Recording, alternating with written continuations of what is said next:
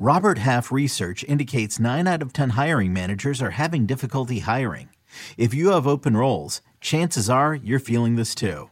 That's why you need Robert Half. Our specialized recruiting professionals engage with our proprietary AI to connect businesses of all sizes with highly skilled talent in finance and accounting, technology, marketing and creative, legal, and administrative and customer support. At Robert Half, we know talent. Visit roberthalf.com today. This episode is brought to you by Progressive Insurance. Whether you love true crime or comedy, celebrity interviews or news, you call the shots on what's in your podcast queue. And guess what? Now you can call them on your auto insurance too with the Name Your Price tool from Progressive. It works just the way it sounds. You tell Progressive how much you want to pay for car insurance, and they'll show you coverage options that fit your budget.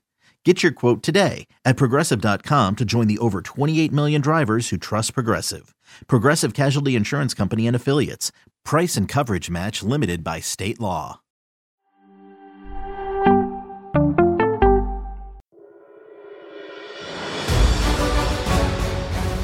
Welcome to Fantasy Football Today, Dynasty. I am your host, Heath Cummings, and Dan is back. Welcome back, Dan Schneider. It has been, have you been on once since the season started, man? You were a staple of this show when the show began, and now here you are again, blessing us with your presence this final Tuesday of November. How are you? How have you been? I'm doing great today, Heath, and I'm excited to be back on. I love being on this show. We've talked about this a bunch off pod. During the season, it's definitely a little tougher. There's a lot going on our end, and we've had a few changes on staff and things like that have really complicated the year. But you know what? You asked me yesterday. I was like, let me clear it up with everybody that needs to know. Is it okay if I take off this hour? And the answer was yes. I was like, you're damn right I'm joining the show because I'm excited to talk with you. And some of the players we're going to talk about today, I actually just got a chance to watch some film on for Beyond the Box Score yesterday. So I'm excited to talk about some of that as well. It's an interesting time in Dynasty. There's a lot going on in all the leagues I'm in right now. And I am in a position where, in Baked Burger, I'm getting a lot of heat because I forgot to set a lineup or two here. And that is on me. And I have apologized since for that. But looking at that league, I'm excited. And I'm not going to fold on that league because I already picked up a first round pick extra, a trade that you gave me credit for, Heath, at the time, that Kincaid trade. So still think there's some promise there. Yeah. I mean, I want to make it clear to everybody who's been listening to the show and been missing Dan. I've been asking Dan to come on semi-regularly. It's a problem. But similarly to when I send him trade offers in any of our Dynasty leagues, he's been saying no.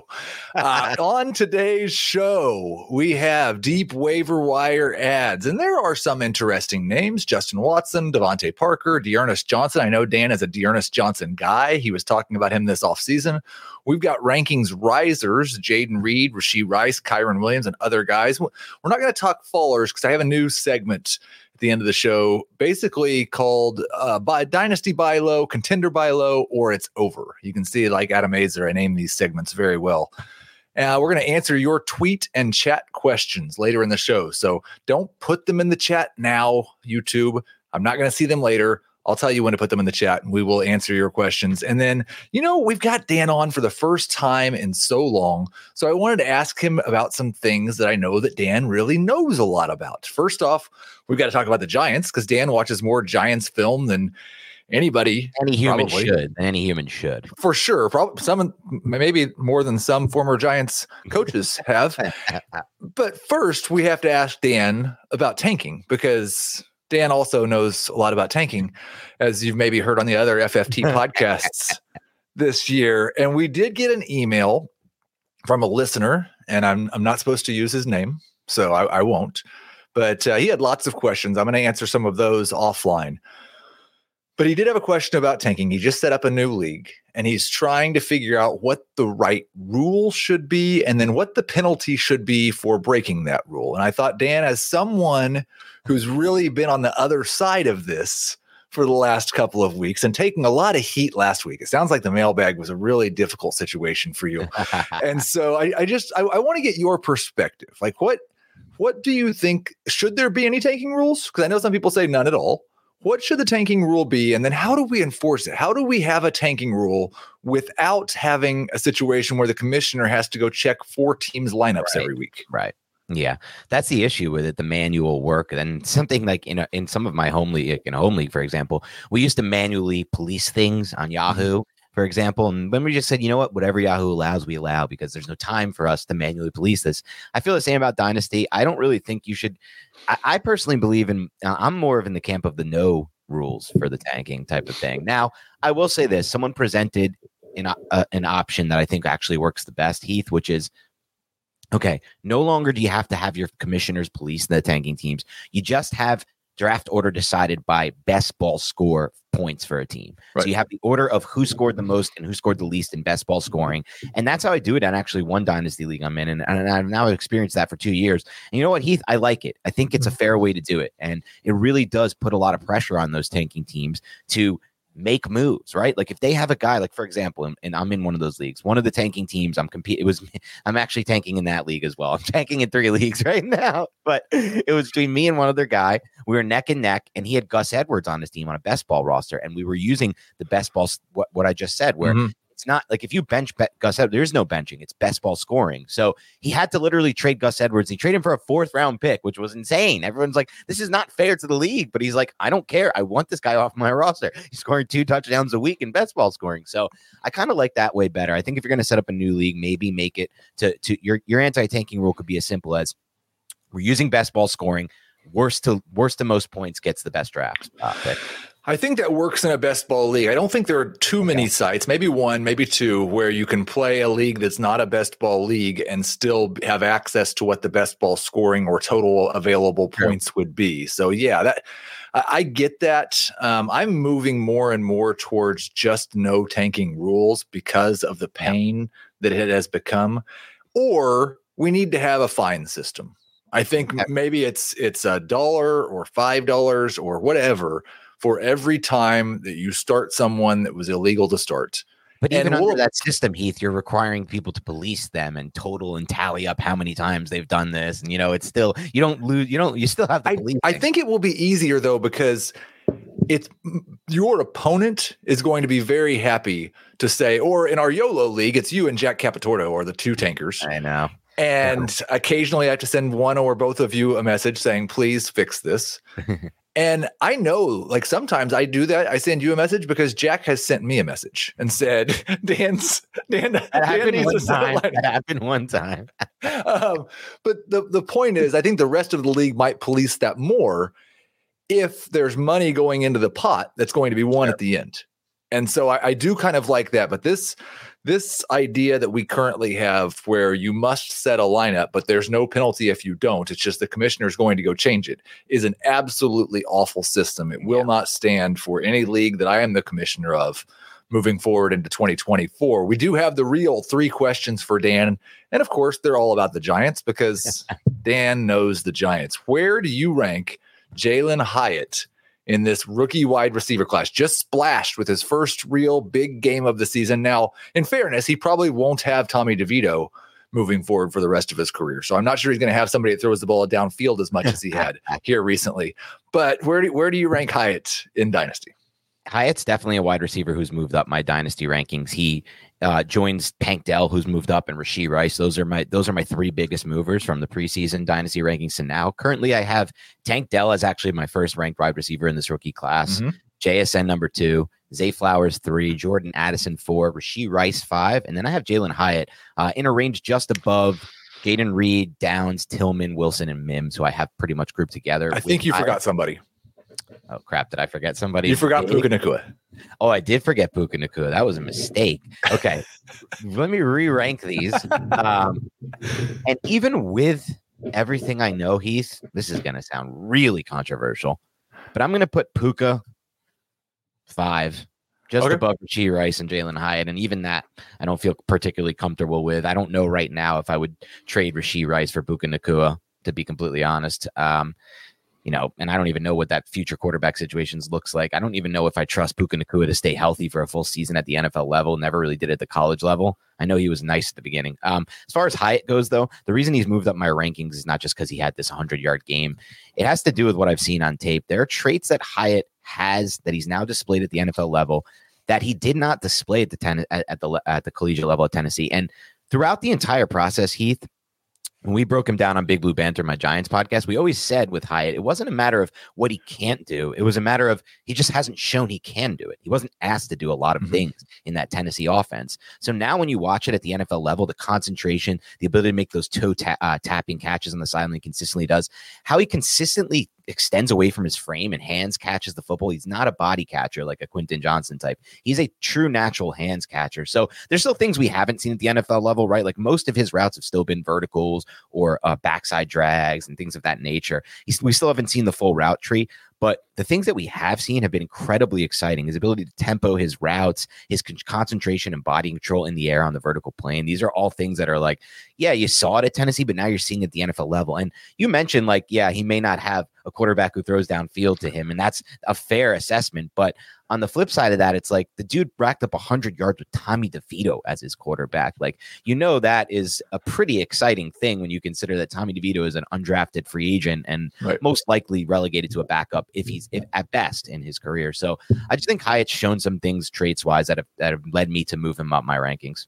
Yeah, he's not moved up that high for me. I think that the thing when you're ranking these wide receivers, there's a clear top 5 in whatever order you want to put Puka and Tank and JSN and Addison and Flowers. Those guys are the top 5. I would prefer Rice and Reed for sure. I don't know what you do with Quentin Johnston at this point. And then I think you put him in, like, I know things haven't gone quite as well for Marvin Mims, but I'm not sure that I'm ready to put him ahead of Marvin Mims. Just that I like Mims quite a bit more beforehand. And I think the things that Jalen Hyatt has shown us that he can do, Marvin Mims, we know can do. So he's in that group. I do worry a little bit with those guys that they get cast into that Gabe Davis, George Pickens, maybe even Christian Watson situation where they're going to be really good once every 3 or 4 weeks, and good luck figuring out when that's going to be. Giants question number 2. In a better situation, can Saquon Barkley still be a league winner? He has, mediocre, I would say, over the last month of the season would be a fine way to describe him. I do not anticipate him being a league winner the rest of the year this year. And now you're talking about an age 27 Saquon going into next year, and we don't actually know which team he's going to be playing for. Does Saquon Barkley still have it?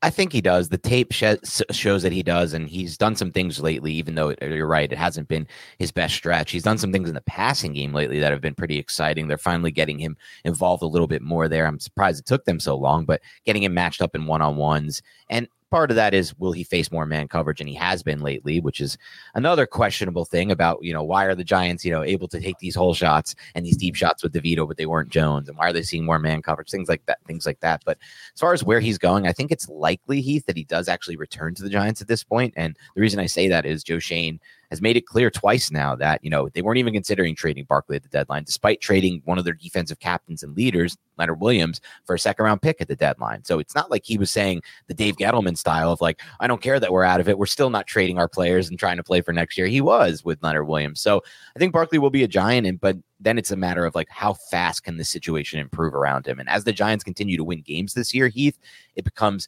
less likely, in my opinion, and less clear that they can improve the situation around him, because it means less likely they get the quarterback they need in the draft. And more importantly, how much longer are we going to have to wait for him to run behind a good offensive line? It's been his entire career. It hasn't happened. So it seems like it's not on them. It's not in the peripheral. So I would say lean toward no to answer that question. I'm mostly agreeing, and I think like he doesn't quite belong in that contender buy low or it's over conversation, but he's not far from it at all. Final question is there, and this is a sensitive one. This is a sensitive one, but is there any reason at all to hope for Daniel Jones in 2024 or ever?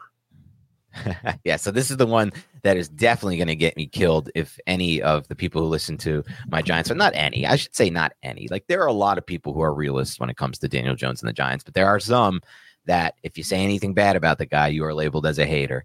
And so I have always strived since I joined this industry, Heath, to just try to be as objective as I can and tell the truth. And so I will in this scenario. And for me, I'm at the point where the answer is no, as far as the Giants go. And as far as fantasy football goes, because the reason I'm not there with the Giants is this.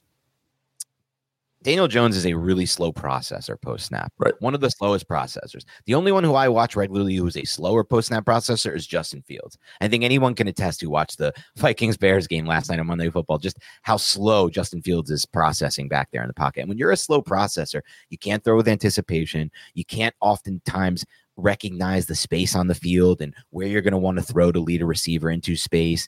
And these are all mental issues that I don't see Daniel Jones fixing just randomly after 5-6 years, because they date back to his career at Duke. That's when you first saw it on tape, those slow eyes, that slow processing.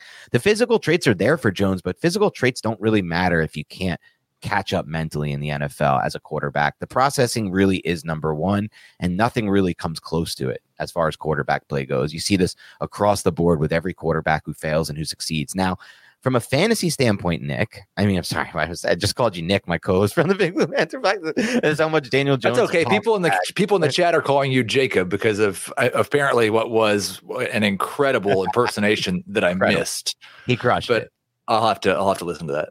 He crushed that one, and my impression of him wasn't as good. But from a fantasy standpoint, it's a little more interesting, Heath, because the Giants, as they win games now, they have 4 wins, are less likely to be in position to draft a quarterback. So then it's like, wait a second, Daniel Jones might be starting again in 2024. They might not have another option. And maybe they do ultimately take one in round 2 or 3. But even if they do, that quarterback is no guarantee to start over Daniel Jones in 2024 as a rookie. One of the top picks would, like a Drake May or Caleb Williams, sure, but a guy after that, I'm not so sure. So. I think he could have like what we've seen, and we're going to get into the big news in just a minute, and this will be one of those news items. But the run we've seen here recently from Joshua Dobbs, where he mattered in fantasy football and was a low end number 1 quarterback. I think that's like the hope that I have, is that maybe Daniel Jones gives me another 4 to 6 week stretch like what Dobbs has. Let's get into that big news. Frank Reich fired, Josh McCown fired, Deuce Staley fired.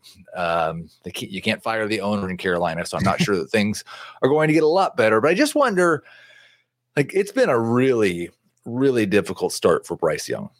And they didn't give him a lot of help. They didn't have a very good offensive line. Adam Thielens is really only professional wide receiver right now.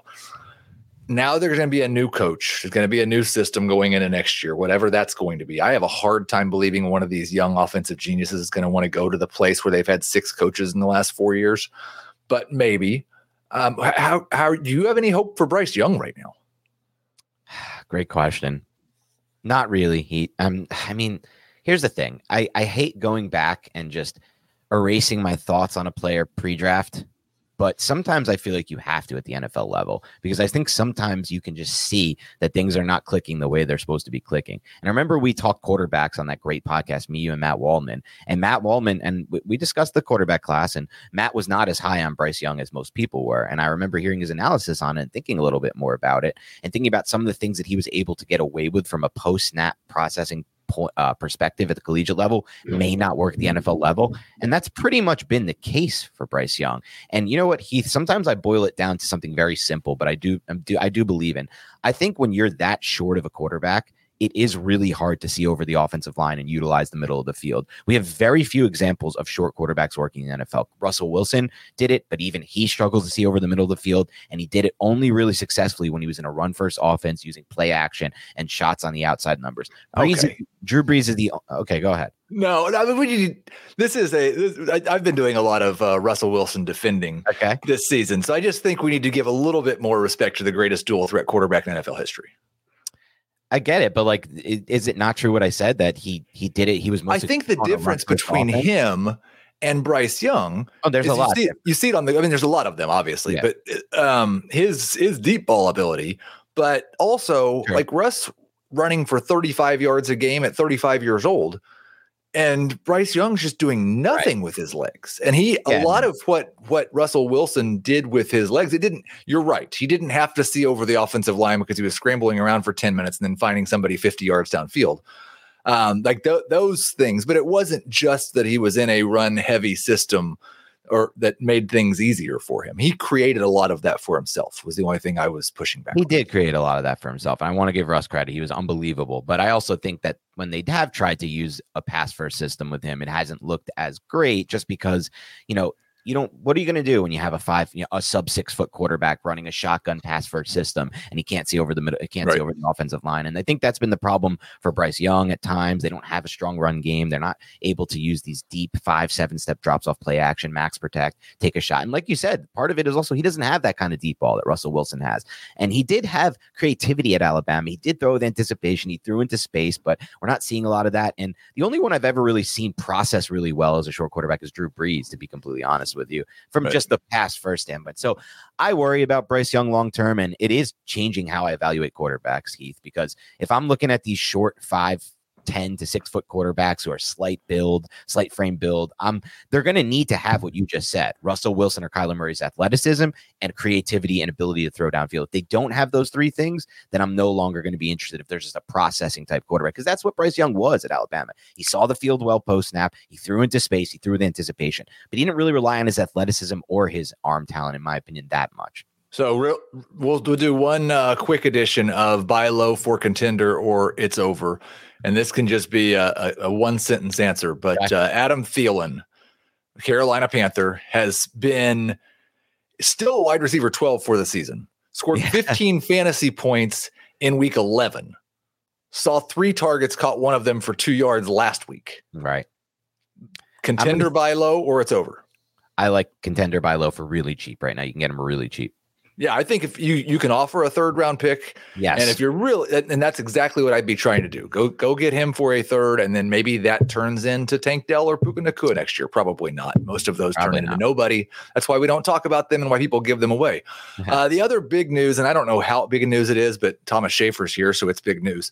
The Vikings are going to maybe make a quarterback change over the bye. They're gonna look at their quarterback situation a little bit further. How confident do you feel if you're in a super flex league and Joshua Dobbs has been your number 2 quarterback? And I think it was last week, Jamie Eisenberg called him a fantasy savior, and he's not lying. He has been a fantasy savior. How confident do you feel that he's going to be A, the starter in the fantasy playoffs, and B, someone you can actually start? I think 70% confident he'll be the starter for Minnesota. I think he did some things on that final drive, and I just think he needs a little bit more time in the system, and he's still a more talented quarterback than the other two. I mean, we're talking about Nick Mullins. Like, we can't be like without Kyle Shanahan. I don't like the sound of that. But as far as fantasy playoffs go and your fantasy lineup, 2 QB league, super flex, I feel confident in it. Anything else than that, I don't. I like the quote comment here from Andrew. Dobbs is better when he doesn't know the playbook. I don't think that's actually true, but he has been remarkable when he's known the playoffs. I still think when he gets Justin Jefferson back, he has a chance. He didn't run as much last night, and that was disappointing. I think he still has a chance to be a borderline top 12 quarterback rest of season. Let's take a quick break, and then we'll get into the deep Dynasty waiver wire. When you need mealtime inspiration, it's worth shopping Kroger, where you'll find over 30,000 mouth-watering choices that excite your inner foodie. And no matter what tasty choice you make, you'll enjoy our everyday low prices, plus extra ways to save, like digital coupons worth over $600 each week. You can also save up to $1 off per gallon at the pump with fuel points. More savings and more inspiring flavors make shopping Kroger worth it every time. Kroger, fresh for everyone. Fuel restrictions apply. Another day is here, and you're ready for it. What to wear? Check. Breakfast, lunch, and dinner? Check. Planning for what's next and how to save for it? That's where Bank of America can help. For your financial to-dos, Bank of America has experts ready to help get you closer to your goals. Get started at one of our local financial centers or 24/7 in our mobile banking app. Find a location near you at bankofamerica.com/talktous. What would you like the power to do? Mobile banking requires downloading the app and is only available for select devices. Message and data rates may apply. Bank of America N.A., member FDIC. We have a couple quarterbacks here, Dan, that sub 5% roster rate on CBS, and I think a pretty decent chance that they're going to start games either this week or in the very near future. Bailey Zappi is 3% rostered. Joe Flacco is 1% rostered. You're in a deep Dynasty Superflex league. Which of these guys would you rather add? Joe Flacco, without a doubt. And that doesn't even mean I'm excited about Joe Flacco. It just shows my level of disdain for watching. I just watched Bailey Zappi on tape last week against the Giants. That was one of the worst quarterback performances I've ever seen. The first 6 throws he made were all behind the line of scrimmage, except for 2, which were 1 and 3 air yards. Then he tried a 10-yard comeback and the ball died at the receiver's feet. He does not have NFL level arm talent whatsoever, Bailey Zappi, and they don't trust him to throw. So for a fantasy standpoint, he doesn't run. He doesn't have an arm. I don't see how he can ever be worth starting in fantasy. So he's completely ruled out for me. Joe Flacco, that one's interesting, Heath, because even last year when he played, the dude was like throwing 300 yards. I know it was like on 70,000 attempts or whatever it was. Yeah, like, he won't get 70,000 attempts playing for the Browns. Right, and he won't get those attempts playing for the Browns. But slight edge for Joe Flacco, but no real excitement over either. Yeah, I've got a little bit more excitement for Flacco. Mostly what I'd really like to see on Wild Card Weekend is Joe Flacco at Baltimore and Gardner Minshew at Jacksonville. That would be a fantastic Saturday afternoon. Maybe neither one of those games is getting to Sunday. Let's go to running back because there is a guy that you were excited about this summer. I think if anybody listened to you and picked him up, they probably dropped him during the first 2 months of the season when he barely saw the field. But Dearness Johnson, the last couple of weeks, has looked really good. I feel pretty confident that if something happens to Travis Etienne, Dearness Johnson's going to see maybe 15 touches per game. He's 4% rostered. Is that somebody who you'd like to have on your bench? And is it only if you have Etienne, or would you just like to have him on the bench anyway? No, I'd like to have him on the bench anyway. And I think you did a great job breaking down, Heath, that he's one of the few situations we have where if there was an injury to that top guy, he does, in my opinion, profile to have a lot of touches. And you could see it just in the way they've used him and versus the way they've used Tank Bigsby as the season's gone on. And as you mentioned, Heath, he looks good. He passes the eye test. When you watch him, he creates yards after contact. He creates forced missed tackles. He's an explosive runner. He really has been his entire career. And he offers you something in the passing game as well. I just think Dearness Johnson is the type of talent that's worth rostering in Dynasty, regardless of the situation. And this isn't the worst situation, by the way. Like you said, I mean, Travis Etienne has an injury history, has foot issues that have plagued him in the past. He's been healthy this year, but he had at least one scare that he came right back into the game from. But it's worth rostering, in my opinion. We have a handful of wide receivers who are rostered in less than 10% of league. I know one of them you'll be excited to talk about because he's a giant. But I think all 5 of them have the potential to help this week, especially with 6 teams on a bye. And a couple of them could maybe even be their team's number 1 wide receiver. So I'm going to give you all 5 of the wide receivers rostered in less than 10% of the league. First, you can rank them, and then tell me if you actually care about any of these guys, and we'll spend some time on the giant. Justin Watson is 9% rostered. He scored touchdowns in back-to-back games, looks to be the number 2 wide receiver, number 3 option maybe in the passing game there in Kansas City. Isaiah Hodgins, 6% rostered. Devontae Parker, 5% rostered. He came back from his injury, and guess what happened in the same game? Demario Douglas got hurt. I think Devontae Parker, if Douglas doesn't get back, is the number 1 for the Patriots this week. Jalen Guyton, 4% rostered, the number 2 behind only Keenan Allen. Of course, Keenan Allen gets half the targets, so it might not matter. And then A.T. Perry, 4% rostered, completely disappeared last week, despite the fact that everybody else got hurt. But still, he's 4% rostered, and he was a guy, I think it was Gibbs. Maybe you also really liked this summer. No, just Gibbs. I'm not just Gibbs. So Gibbs liked his analytics. I didn't like his tape, but yeah. Okay, so we've got Watson, Hodgins, Parker, Guyton, Perry. Let's just talk for this year now, and then we'll talk for beyond next. For this year, it's without a doubt for me in a tier of his own among those guys, Watson. And the reason I say that is because he's the only one who's playing regularly, in my opinion, or will be playing regularly. Right. The Chiefs just love this guy. They just put him out there. They love this guy. He's been playing snap for a long time, Heath. I remember last year making arguments to some of my Giants fans who are pro Daniel Jones, and they were like, Daniel Jones has no weapon. I'm like, Justin Watson and MVS are running like 90% of the routes for the Chiefs. How are we going to talk about weapons here? All right. I mean, but you know what? Justin Watson seems to continue to work for them. They like him as a blocker. They like his, I assume, I don't really know. I don't follow the Chiefs well enough to know that, but that's my assumption. He's a bigger guy. And he does a decent job, I think, of like finding the soft spot in the zone and understanding zone coverage, which is against the Chiefs all the time. As odd as this sounds, Justin Watson does a better job of getting open than any other wide receiver on this team. And it's ridiculous. Somehow. Now, the problem is he can't catch. But he does. And he has the trust. And I had this tweet, I think late in the Chiefs game when Rashee Rice actually saw a target down the left sideline and he was completely covered. And I added Jacob Gibbs, and I think Rashee Rice finally earned his trust badge because Justin Watson had that trust from Mahomes and from Andy Reid. And Rice, despite what he'd done so well, did not at all. And I think Rice has mentioned that, Heath, because that's literally, and I saw he was on the show, the show plan. It's literally what I discussed yesterday on FFT, the box beyond the box score. And I was going to talk about today. Right. That was the stop and go route, back shoulder throw to Rashee Rice. That shows an incredible level of trust in the receiver, and it shows a big time report. To me, that's the aha moment for Mahomes and Rice. This is as I discussed it on the show. I'm very big high on Rice rest of season, and at this point in Dynasty as well. And that to me was a big moment because we hadn't seen that. I do think that Devontae Parker could matter down the stretch. We've seen him have these weird games where I don't know how long. Like I think the problem is they would love to bench Mac Jones, and they'll probably end up starting Bailey Zappi at some point. But as putrid as Mac Jones has been, he's a much better quarterback than Bailey Zappi. Somehow, some way.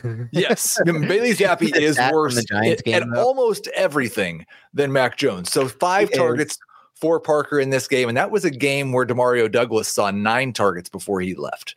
So if there's no Douglas, and we don't know, Douglas says he's not in a concussion protocol. I thought that was an illegal hit and there should be a fine or a suspension on that play. But it was a Giants, so Dan probably disagrees. I think Parker's maybe looking at 7 to 9 targets in their next game if Douglas is out. I want to be as excited. I want to agree with you on that, Heath. But watching that offense, I don't see I just don't see targets coming in general. I don't see much of a forward passing attack unless if Mac Jones plays, there's more of a forward passing attack. Right. So and let's talk about these 5 again now beyond this year. A.T. Perry, I think, has to be at the top. Do you care about anybody else, or is Isaiah Hodgins the top for you still? I did like Hodgins a lot coming into this year, but that quarterback situation remains murky, and he just doesn't get enough snaps on the field. So I wouldn't put him there. I don't really want to put A.T. Perry there either, though. I just didn't like his tape at all at the collegiate level. And it wasn't like it was bad tape. He was productive. It was just like he won in ways against ACC. Parker's too old. We're not going to believe that Watson's going to matter next year. The Chiefs wouldn't do that. Perry makes the most sense of that group just based on the age. Unless you want to buy into Jalen Guyton, but I think the Chargers probably have other options as well. So we've got one tight end on the list, and I'm actually cheating. He's above 10% rostered, but it's only 14%. So he's still widely available. Juwan Johnson, another guy who might see 7 to 9 targets this week because the Saints don't have any healthy wide receivers, just 14% rostered. He's actually currently right now projecting Chris Olave out, projecting Rashid Shaheed out, projecting Michael Thomas. He's on IR, so he's not playing. I actually have Juwan Johnson projected as a top 12 tight end this week. Okay. I like that. I think that's a good rank there. I think Juwan Johnson's been good when he's been on the field, just a matter of finding a way into targets. And this feels like the situation that could find himself a way into targets. So I'm on board with that. You're all right. Let's go. Let's talk some dynasty risers. Like we're done with the Justin Watsons and the Isaiah Hodgins of the world. Let's talk about some guys we can actually get excited about. One of them did just come back from injury. Kyren Williams, the only running back on the list. I've been very, very, very skeptical of this guy. Early in the season, it seemed like it was all touchdowns. But man, he just about sold me this past week with what he did in the passing game. I don't actually know if he can stay healthy for a 17-game season as a lead running back, but I do believe that as of right now, it's very likely he's the starting running back for the Rams next year, and he's a top 12 running back rest of season as long as he's healthy. And so Kyren Williams moves from RB21 for me up to RB15 in Dynasty. Wow. How are you feeling about Kyren Williams? I think that's a pretty fair move for you. And I think you're right. This was really the week that sold me on him. The thing is with Kyren Williams, this is what I was talking about yesterday when we were talking about Puka Nacua rest of the season on Beyond the Box Score. It's like, honestly, the Rams might be operating this offense now through Kyren Williams because it certainly looked like that last week. And there are reasons for that. People are like, why would they do that? They were so explosive in the pass game earlier in the season. Well, teams have caught up to their offensive line. Their offensive line does not pass protect the way it did at the beginning of the season. There's been injuries there. There's been situation there.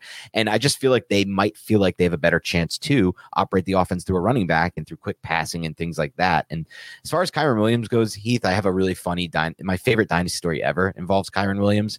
So, and it just goes to show like why A, you should never veto a trade, and B, you should never be certain in Dynasty that one thing is right or not. So I'll be brief with this, but I'll bring it up. Last year, around week 4 or 5, do you remember there was like some rumors and reports that Kyren Williams was going to work into the Rams offense? He never ultimately ended up doing it. The minute those reports and rumors happened, somebody in one of my Dynasty leagues offered Treylon Burks at the time, coming off, as he was recent first round pick, wasn't as down, for Kyren Williams. It went through. The guy who obviously had Kyren Williams, Snap accepted it. He had just picked him up off waivers. Snap accepted for Treylon Burks. Everyone in the league went nuts. They're like, how are you trading Treylon Burks for this guy, Kyren Williams? No one knows about him. He wasn't drafted high. He's not even been playing at all. Like, this is the worst trade I've ever seen. Treylon Burks, you just used your first round pick on Treylon Burks. This is unacceptable. Veto. No veto. We don't veto in our leagues. But, everyone went nuts on that, Heath. And now we look at that trade now, and it's like, wait a second. Was the guy a genius? He traded Treylon Burks for Kyren Williams. He got destroyed by the league for it, but now he's the winner in this. So it's just a funny story. And it just, we talk about it a lot in our group chat. We're just like, when John did that, everyone thought he was crazy. But in the end, like, that's the fun thing about Dynasty. You can have your feeling on a player. You can watch him. You can think you see something. And maybe he saw something with Burks too that he didn't like and thought he'd always be injured. That's part of it too. But either way, you just can't judge these trades, I don't think, at the surface level. All right, we've got Tank Dell, and we'll be real quick on him. But we have a rule on FFG Dynasty, and you haven't been on since this rule was instituted. But we have to talk about Tank Dell every week. Every single week, Tank Dell gets a mention on the show, and he has moved up. You said he was now your wide receiver 1 in the class. He's very, very close to that. I still technically have Puka 2 spots higher, but like I said, I think that tier of top 5, you could make an argument for ranking them in any order that you want. Another monster performance from him. Although it was just 5 catches for 50 yards, and he does still have Nico Collins. He's now my wide receiver 11, which puts him right behind the Jalen Waddle, Devontae Smith range, but ahead of Drake London. Am I too high on Tank Dell yet? I don't think so, Heath. I don't think so. I mean, the tape at Houston was phenomenal. Won at all 3 levels: vertical, intermediate, underneath. Wins against man coverage, wins on the outside and in the slot. That was true at Houston as well, though people said he would be a slot only. Carries it all over to the NFL and does it by building rapport with a rookie quarterback, which is important to me, Heath, because I feel like this is, you can look at some of these receivers in Dynasty and wonder where they're going to be in 2-3 years, who they're going to have throwing footballs to them. You don't have to worry about that here with Tank Dell. And I think that's the biggest factor here. Stroud is here. He's going to stay, and that rapport is only going to get better and better and better. No one can defend Tank Dell. The only thing that could stop Tank Dell is injury, in my opinion. Absolutely. I love it. Now, his teammate, Nico Collins, there was kind of a sentiment, and this happens sometimes, where I'm really excited about a guy, and then it feels like everybody moves past me on him. And that happened with Tank Dell going into this past week with Dell and Collins, because I liked Dell more than Collins after like week 3 or 4. But I really thought it was a 1A, 1B situation. Sure. We were having a conversation last week that Tank Dell was a borderline number 1 and Nico was maybe a number 3 wide receiver. And then Nico's better than Tank Dell. Again, he was my wide receiver 29 in Dynasty, up to wide receiver 20. Are you as encouraged about Nico Collins as I am, or do you still think that he's really more of a number 3 wide receiver? No, I'm also as encouraged about Nico Collins. You know how I am with Dynasty, Nick. I mean, Heath, and with fantasy, keep doing that. It's unbelievable. With fantasy and with Dynasty, I do follow the quarterbacks, and to me, it's really important who's playing quarterback as far as, do I want pieces of this offense? And I am a big believer in CJ Stroud at this point. I don't see how you can't not be at this point, Heath. So with that said, Nico Collins, another interesting story. It wasn't as productive as Tank Dell was at the collegiate level, played in a really bad Michigan offense with bad quarterback play, but similar to Tank Dell, when they went down to the Senior Bowl, Heath, they dominated their one-on-one reps. They dominated the team reps, and they were the talk of practice. And to me, that's always important, because when you're at the Senior Bowl, you're facing the best of the best competition. You're facing actual corners who have a chance to play in the NFL, not some guys who, as some people like to say, will be accountants a few months later. So Nico Collins, great story, and I like his talent a lot. And so I'm putting, with CJ Stroud, I'm ranking him just as high as you are. We are going to jump in the middle of this segment here for some not breaking news, but some news that I do think has some It's a little bit relevant just because of the day of the week we are on, and the waiver wire's coming up. And I know Zach Moss's roster rate already down to 71%. I would assume with 6 teams on a bye, there's some people thinking about dropping him this week for those bye week replacements. Ian Rappaport tweeting out that he's suffered an injured thumb that is requiring further evaluation and puts his status in doubt going forward. More info coming, all options considered. He played the entire second half with the injury, so it might not make him miss time, but we can't drop Zach Moss, and we're adding Zach Moss if he was dropped in any of our leagues, right? 100%. We've already seen what Moss can do when Taylor's not on the field, and we'll see what happens. According to Rapport, it puts the status of doubt, though he did play through it, so I'm not exactly sure what that means. And I don't know if it's something that will ultimately require surgery if he can play through it until then, but Moss should definitely be rostered in all leagues. If you're a contender with Taylor and you've got this news, he is still young enough to where you view him as like right behind that Bijan, Gibbs, Breece Hall range right at running back, right? So it's not somebody 100%. That you're trying to sell off so you can go win the league this year. Still too young and under contract, which is important as well. With Anthony Richardson coming back, that offense could be even more exciting. Now, I did see one thing that I thought was interesting in the box score, and not knowing this, it was a little bit baffling to me. We didn't see a target for Jonathan Taylor in his most recent game. We saw Zach Moss's involvement in the offense bounce back up a little bit. Do you think possibly we're seeing Taylor as just a non-PP? If this is a thumb injury where he can hold the ball, but he can't catch the ball, that could really hurt his PPR value. Yeah, it could definitely change the involvement they have for him in the passing game and how often they want to feature him in that role versus just, the dump downs or the check downs or when you get through the progression to get through him. And if he's going to be not featured on as many pass designs in the first read, that will definitely hurt him. And maybe we should look at him as more of a non-PPR asset. And I will just say, as far as Zach Moss goes, because he's probably, like I said, he's 71% rostered in Dynasty leagues. They're deeper rosters. He's probably still rostered in those. If he's not, he's definitely a must-add.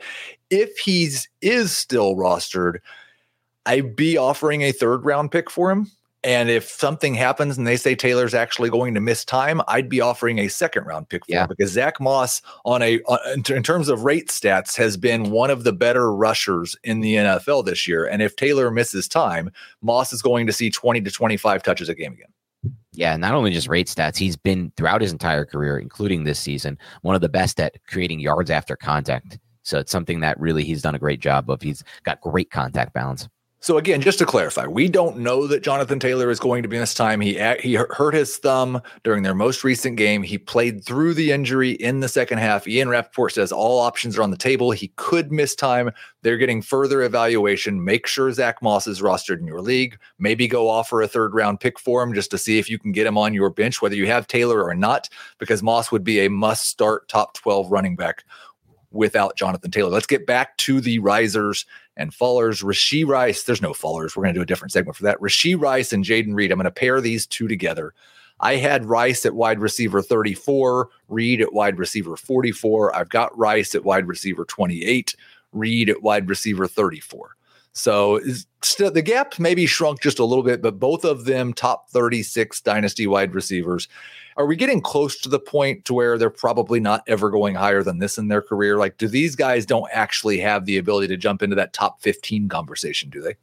I would say the answer is different for both those receivers. Okay. For Rashee Rice, I think that we are not at his ceiling by any means. I brought it up a little bit earlier, but that aha moment where he runs that stop and go route, and then it's a back shoulder throw from Mahomes along the left sideline last week. I was like, damn, because most of the game I watched Rashee Rice for Beyond the Box Score. Most of the game, Heath, was screen. The first 3 targets are screens or backside drag, like use him on an underneath drag. And those are really only the routes he was running. And then I see him run that type of route that requires timing, that requires rhythm, that requires concentration from his standpoint, but also just like confidence from the quarterback standpoint. And I'm thinking, I don't know, are we at the point, Heath, where there could be that big time breakout coming? And then we're like, because I'll tell you why. If we do get what I think could happen with Rashee Rice, which is a nice, really great stretch run in this fantasy playoffs, what do you think is going to happen to his dynasty value, Heath? You know how people react to Mahomes receivers. Everyone's been waiting hard. Sky Moore, envy anyone.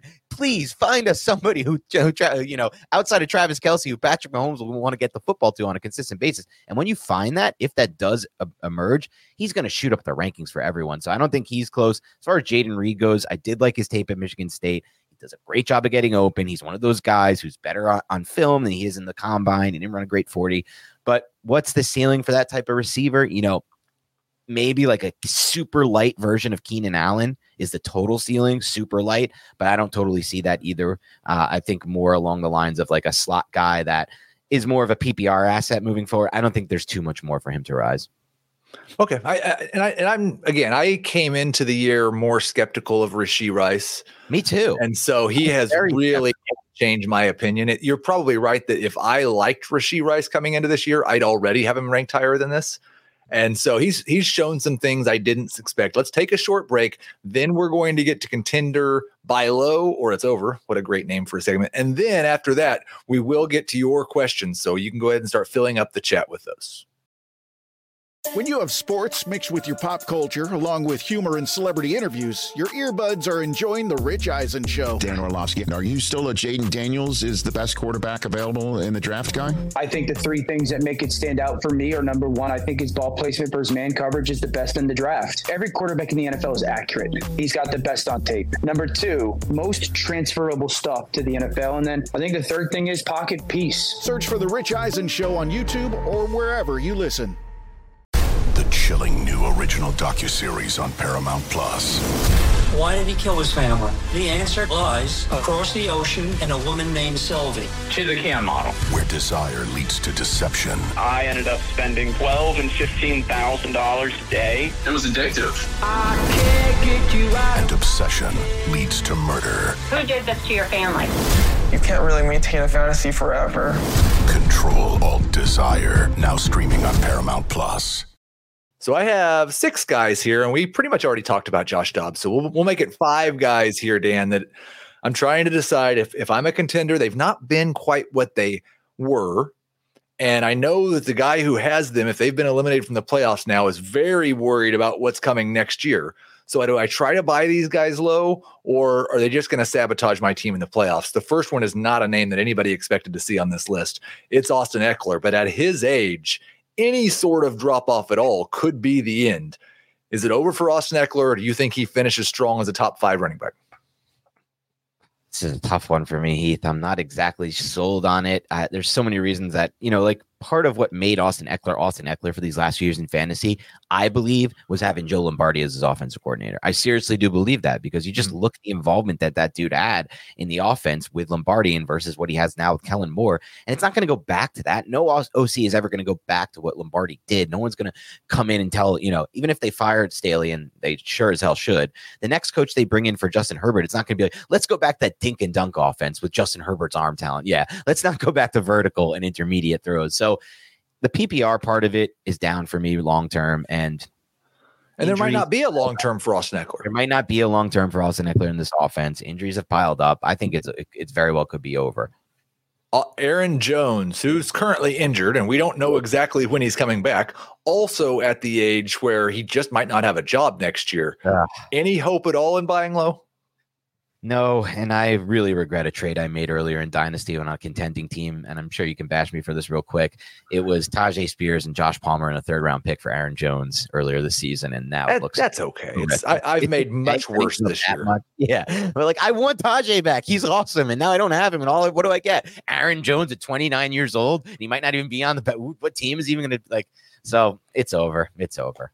It's over for Aaron Jones. DeAndre Hopkins has not had more than 4 catches in a game with Will Levis. Now, Hopkins is at that age where it could be over, but I also think there's more reason to be optimistic about next year for him than the 2 running backs we've talked about.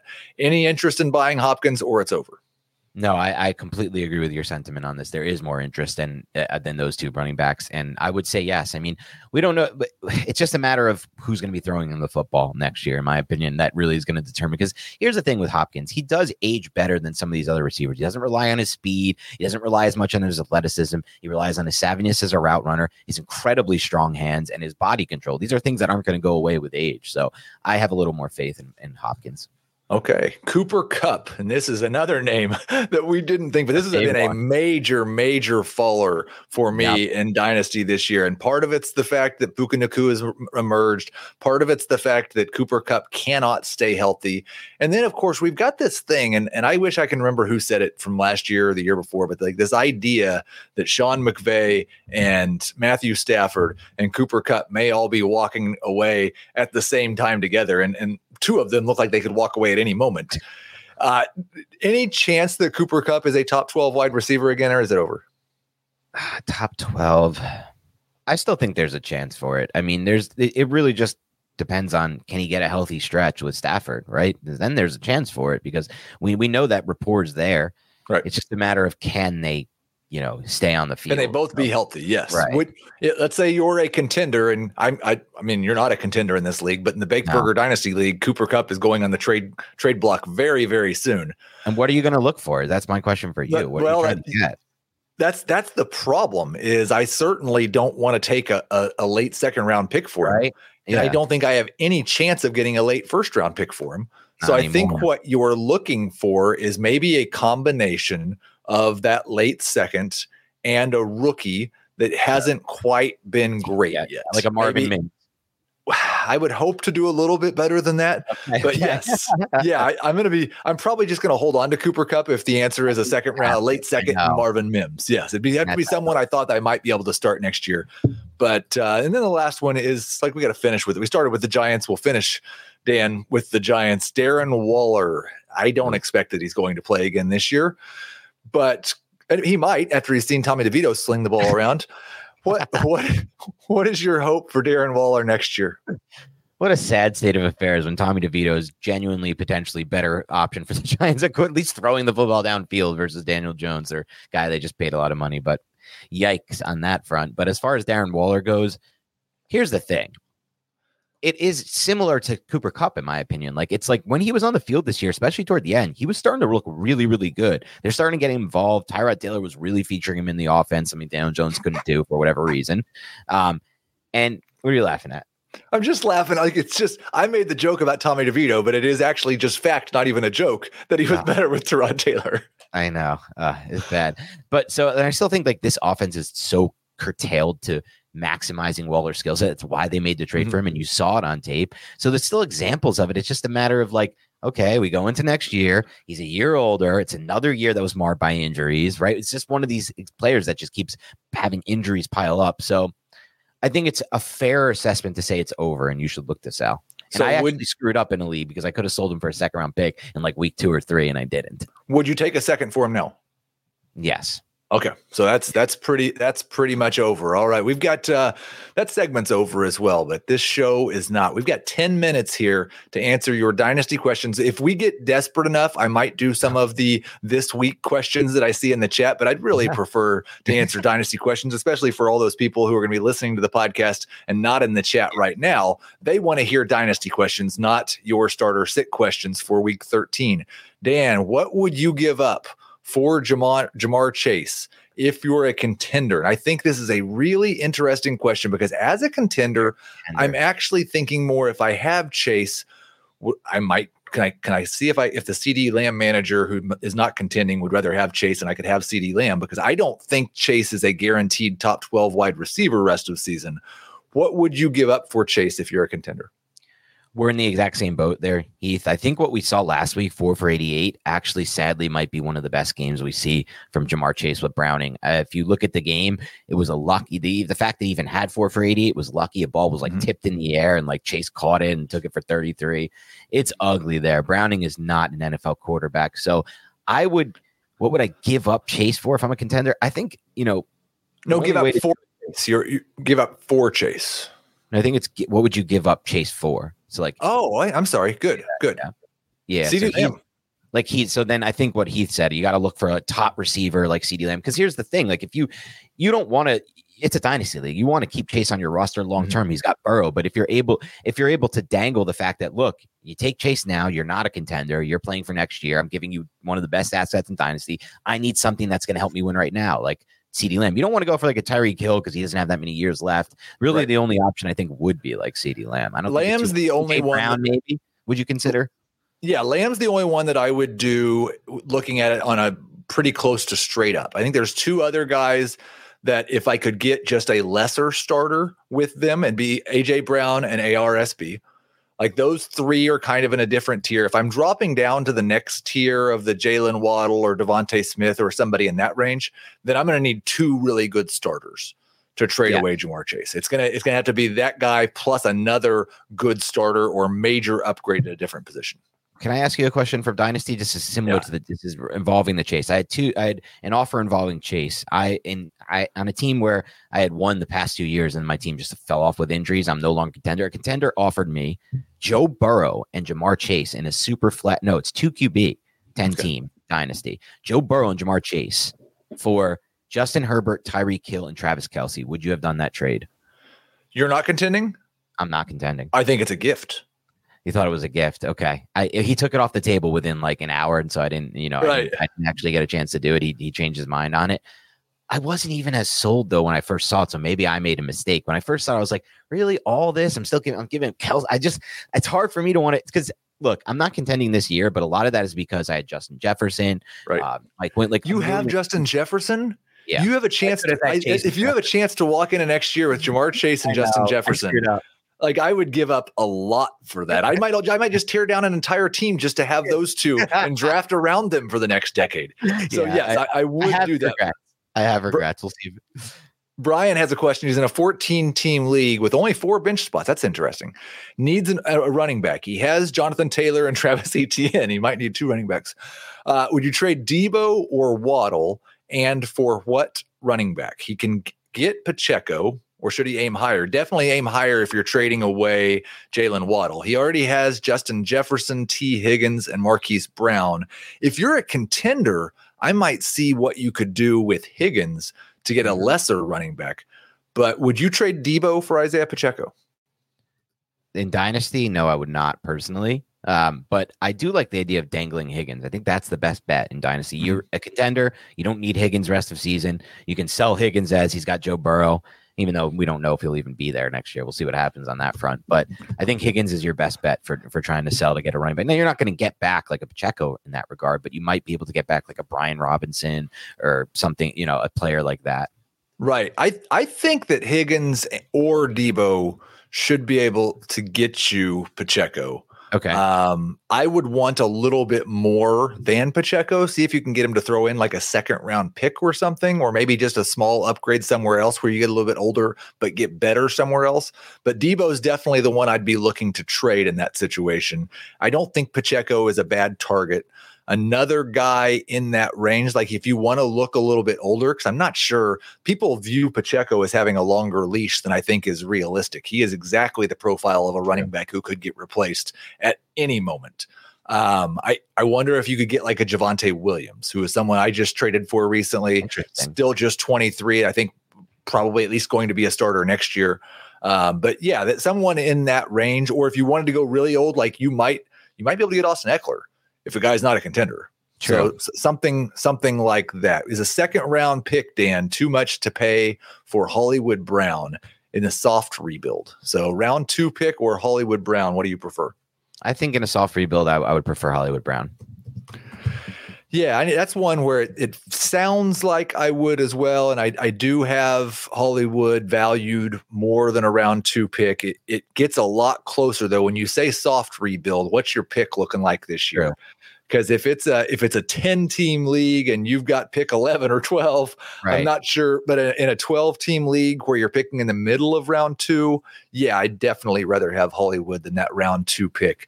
Would you trade? Here's some Jonathan Taylor news, not news, but question. Would you trade Mixon for Zach Moss if you're a Jonathan Taylor manager with the injury news? That sounds like it could actually be a redraft question. For Dynasty, I definitely would not. I would not for Dynasty. Yeah. If it's for redraft, probably still wouldn't. Okay. Another Joe. Everybody's trying to trade Joe Mixon away, and I understand why. He just had like 14 yards. Yeah. Trade Joe Mixon on a contending team? If so, for what? The problem with this is that Joe Mixon is not the type of guy that a rebuilder is looking for at all. Right. Another guy who might, yes, if you can, you should try to. And I would say almost any starter I'd be okay with. I'd rather have Jerome Ford than Joe Mixon in Dynasty. And somebody might think, well, Joe Mixon's going to start next year. Jerome Ford's just a rent-a-player. Where's he going to start, Joe Mixon? Right. Jerome Ford is going to be an asset for the Browns for years to come. I know Chubb's coming back, but like, where's Mixon going to start? I don't know. I don't know who's offering a starting job after this. Don has a good question. Thoughts on Trey Palmer in Dynasty? That's a guy we definitely haven't talked enough about, who has done way more than what his draft capital would have suggested in his rookie season. He says, especially if Evans or Godwin move on. I don't believe Evans or Godwin are going anywhere next year, especially Evans, since they didn't want to trade him. They every indication out of Tampa is they expect Mike Evans to retire a Buccaneer and go into the Hall of Fame as a Buccaneer with 17 straight 1,000-yard seasons. You know where I want him to go, right? Kansas City. Yeah, I've been saying that for a while. Yes. With Patrick Mahomes. I don't think that's happening. What are your thoughts on Trey Palmer, though? Yeah, Trey Palmer, really, thanks for the question, Don. And Trey Palmer is a really interesting prospect. When I watched him, a lot of speed, played in a system that didn't do a good job of getting him the football. No quarterback play, run first, bad system there. I think that type of speed is worth investing in Dynasty. It's kind of more in the range of like the Tyler Scott, who I love, but hasn't really done much yet. And Tucker, I believe, Trey Tucker, the wide receiver on Las Vegas, who also has that kind of game-breaking speed to beat man coverage over the top. I like him. He's somebody I would definitely invest in Dynasty. Brock Purdy or Jordan Love for next year. Now, this is a good time for me to update my Brock Purdy take, because Adam was giving me a hard time last night about not believing in Brock Purdy at the beginning of the season. And yes, he was Mr. Irrelevant who played 6 really good games in the most efficient system in the NFL. I did not believe in Brock Purdy coming into this year. I have completely bought into Brock Purdy. And I think if he wins, if his 49ers win this Sunday, he should be the MVP favorite. I would much rather have Brock Purdy over Jordan Love for next year and the rest of their careers. Do you agree? Completely agree. I've been on the Purdy train forever. He's my most rostered player in redraft this year. I just think that the film showed it, and he's been great on tape this year. I mean, the throw he made to Ayuk at the end of the game against the Seahawks was a throw that I think like I see 4 or 5 quarterbacks maybe in the NFL making on a game, like even in a year. I don't see that happening. He throws with anticipation. He has a great job seeing and processing the field post snap, and he actually has a little bit of movement that people don't give him credit for. Like, I like when he gets out of the pocket and then throws downfield. He always keeps his eyes downfield when he's rolling, and even takes some rushing yards occasionally. Purdy for me for sure in this regard. As a contender from Josh that is overall weakest at wide receiver, what would your expectations be if looking to trade DJ Moore and Justin Fields? And I would assume that we're talking about a 1 quarterback league, because otherwise I don't know how you're trading Justin Fields as a contender right now. So DJ Moore and Justin Fields, how high do you think you can aim right now, Dan? At receiver, is he looking for a receiver? Obviously, to upgrade, that's his weakest position. I'm trying to think like dynasty wise, what's a great? Because here's the thing: I have Moore in a couple leagues, and I've had some low ball offers from him. You'd be shocked at how young DJ Moore is. Heath, how old do you think DJ Moore is? 26. Yeah, you're exactly right. But I mean, most people think of DJ Moore as having been in the NFL for a lot longer. And would you got to remember that the DJ Moore roller coaster I've been on over the last 18 months. DJ Moore. He is DJ Moore. I forgot. You know everything about this guy. You know where he was born. You know what high school he went to. But yeah, so like DJ Moore to me is still a really good dynasty asset. Incredible talent. 26 years old. I'm trying to think what kind of receiver I would need to get back for him and Fields. I'd have to look at your dynasty rankings. I'm looking at the trade chart right now, and there's a couple of guys, and I don't know what the odds are that Tyreek Hill's on a team that's not contending. So that's probably not realistic. He's probably made any team he was on a contender, but that's the type of range I'm looking at. Stephon Diggs. I think you're looking for one of those 28, 29, 30-year-old wide receivers who have been truly elite. I think Keenan Allen might be the number 1 wide receiver in fantasy the rest of the year. You would need quite a bit more included with him for me to make that deal, because Allen's so old and it's really just a win now move. But I think it is a big time push all the way in, win now move. I would just need something in addition to him. Stephon Diggs is the one that I think fits the best, if he's on a non-contender. It's a great one, Stephon Diggs. They should be getting rid of him. Let's take this from a week to week and this is definitely a week to week question, but I do want to get your thoughts on Pat Freiermuth. So this says Laporta, Taysom, or Freiermuth for tight end. I think we both agree it's Sam Laporta this week. It's Sam Laporta rest of the season. It's Sam Laporta in Dynasty. Yes. But Pat Freiermuth has had such an interesting start to his career. First year of his career, he's touchdown monster. Second year, all kinds of targets, but the touchdowns disappear. Hurt and does almost nothing, and then has this monster 9 for 120 game. Do you view how far do you have Muth behind that Trey McBride range of the emerging young tight ends? Not too far behind, but it's only because I've been a high on Fire Muth for years now. I love his talent. I love his ability and what he's displayed on tape. What I'm not making an overreaction to, Heath, is what he did on tape last week and what he did on the box score last week, because that was so scheme dependent. The Bengals played too high the entire game. The Steelers just utilized the seam, and they just had a really good game plan to attack that style of defense. They're not going to face that a lot, though. Like, they're going to face different coverages. And so I don't know how much of a feature he's going to be moving forward, but he's such a good talent, and he's so good at getting open, in my opinion. Like, just has that natural knack and ability, like a Travis Kelce type of beating zone coverage and understanding where the space is on the field. Okay, so last question before we get out of here, because it's Tank Dell question, and we've only talked about Tank Dell once. How many firsts should you get for trading away Tank Dell? Corey asks. Should I even be questioning to trade Tank Dell? I think you should be questioning to trade Tank Dell, to be completely honest with you. I mean, look, I get it. He's 5'8". That's why nobody liked him in the first place. But have we learned already that this doesn't matter? Like, what are we going to have to do to learn this? Like, you can get injured at any size, and you can miss games at any size. And Tank Dell does everything in the NFL. He wins against man coverage. He wins as an outside receiver. He wins as a slot. He wins against press. Like, he's just displayed it all with CJ Stroud as quarterback. So I wouldn't trade him personally. 2 firsts. 2 firsts? Okay, I'll trade him for 2 firsts. That's what I want to finish on, is I'm trying to change Dan's mindset into this. No, there's no way to make a deal to what is the deal? Like, what's the deal? The one first won't do it. I agree.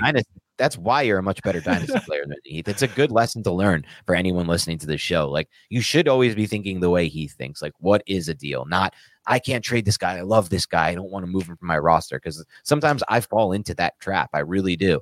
Like, anytime I have Mahomes in 2 Superflex leagues. I'm not trading Mahomes. You can offer me whatever the hell you want. He won't leave my roster, but that's not the right way to think about it. There is always a price, and you should be looking to get the best price if you can. So I like that lesson, Heath. Hopefully I can take that in stride and change my ways. Dan, thank you for always being so complimentary. Thank you for coming back to the show. Everyone loved having you here. Thank you for you guys in the chat for your question. There were a lot of questions we didn't get to. We will have at least one mailbag coming up pretty soon to answer as many questions as we can.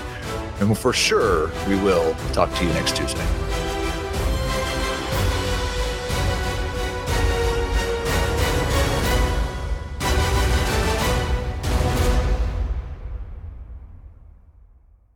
From the world of Sonic the Hedgehog, a new hero arrives. I am ready. Is there anyone stronger? No. Ha! Tougher? No. Funnier? I do not make jokes. I make warriors. Knuckles, now streaming only on Paramount+. Yes!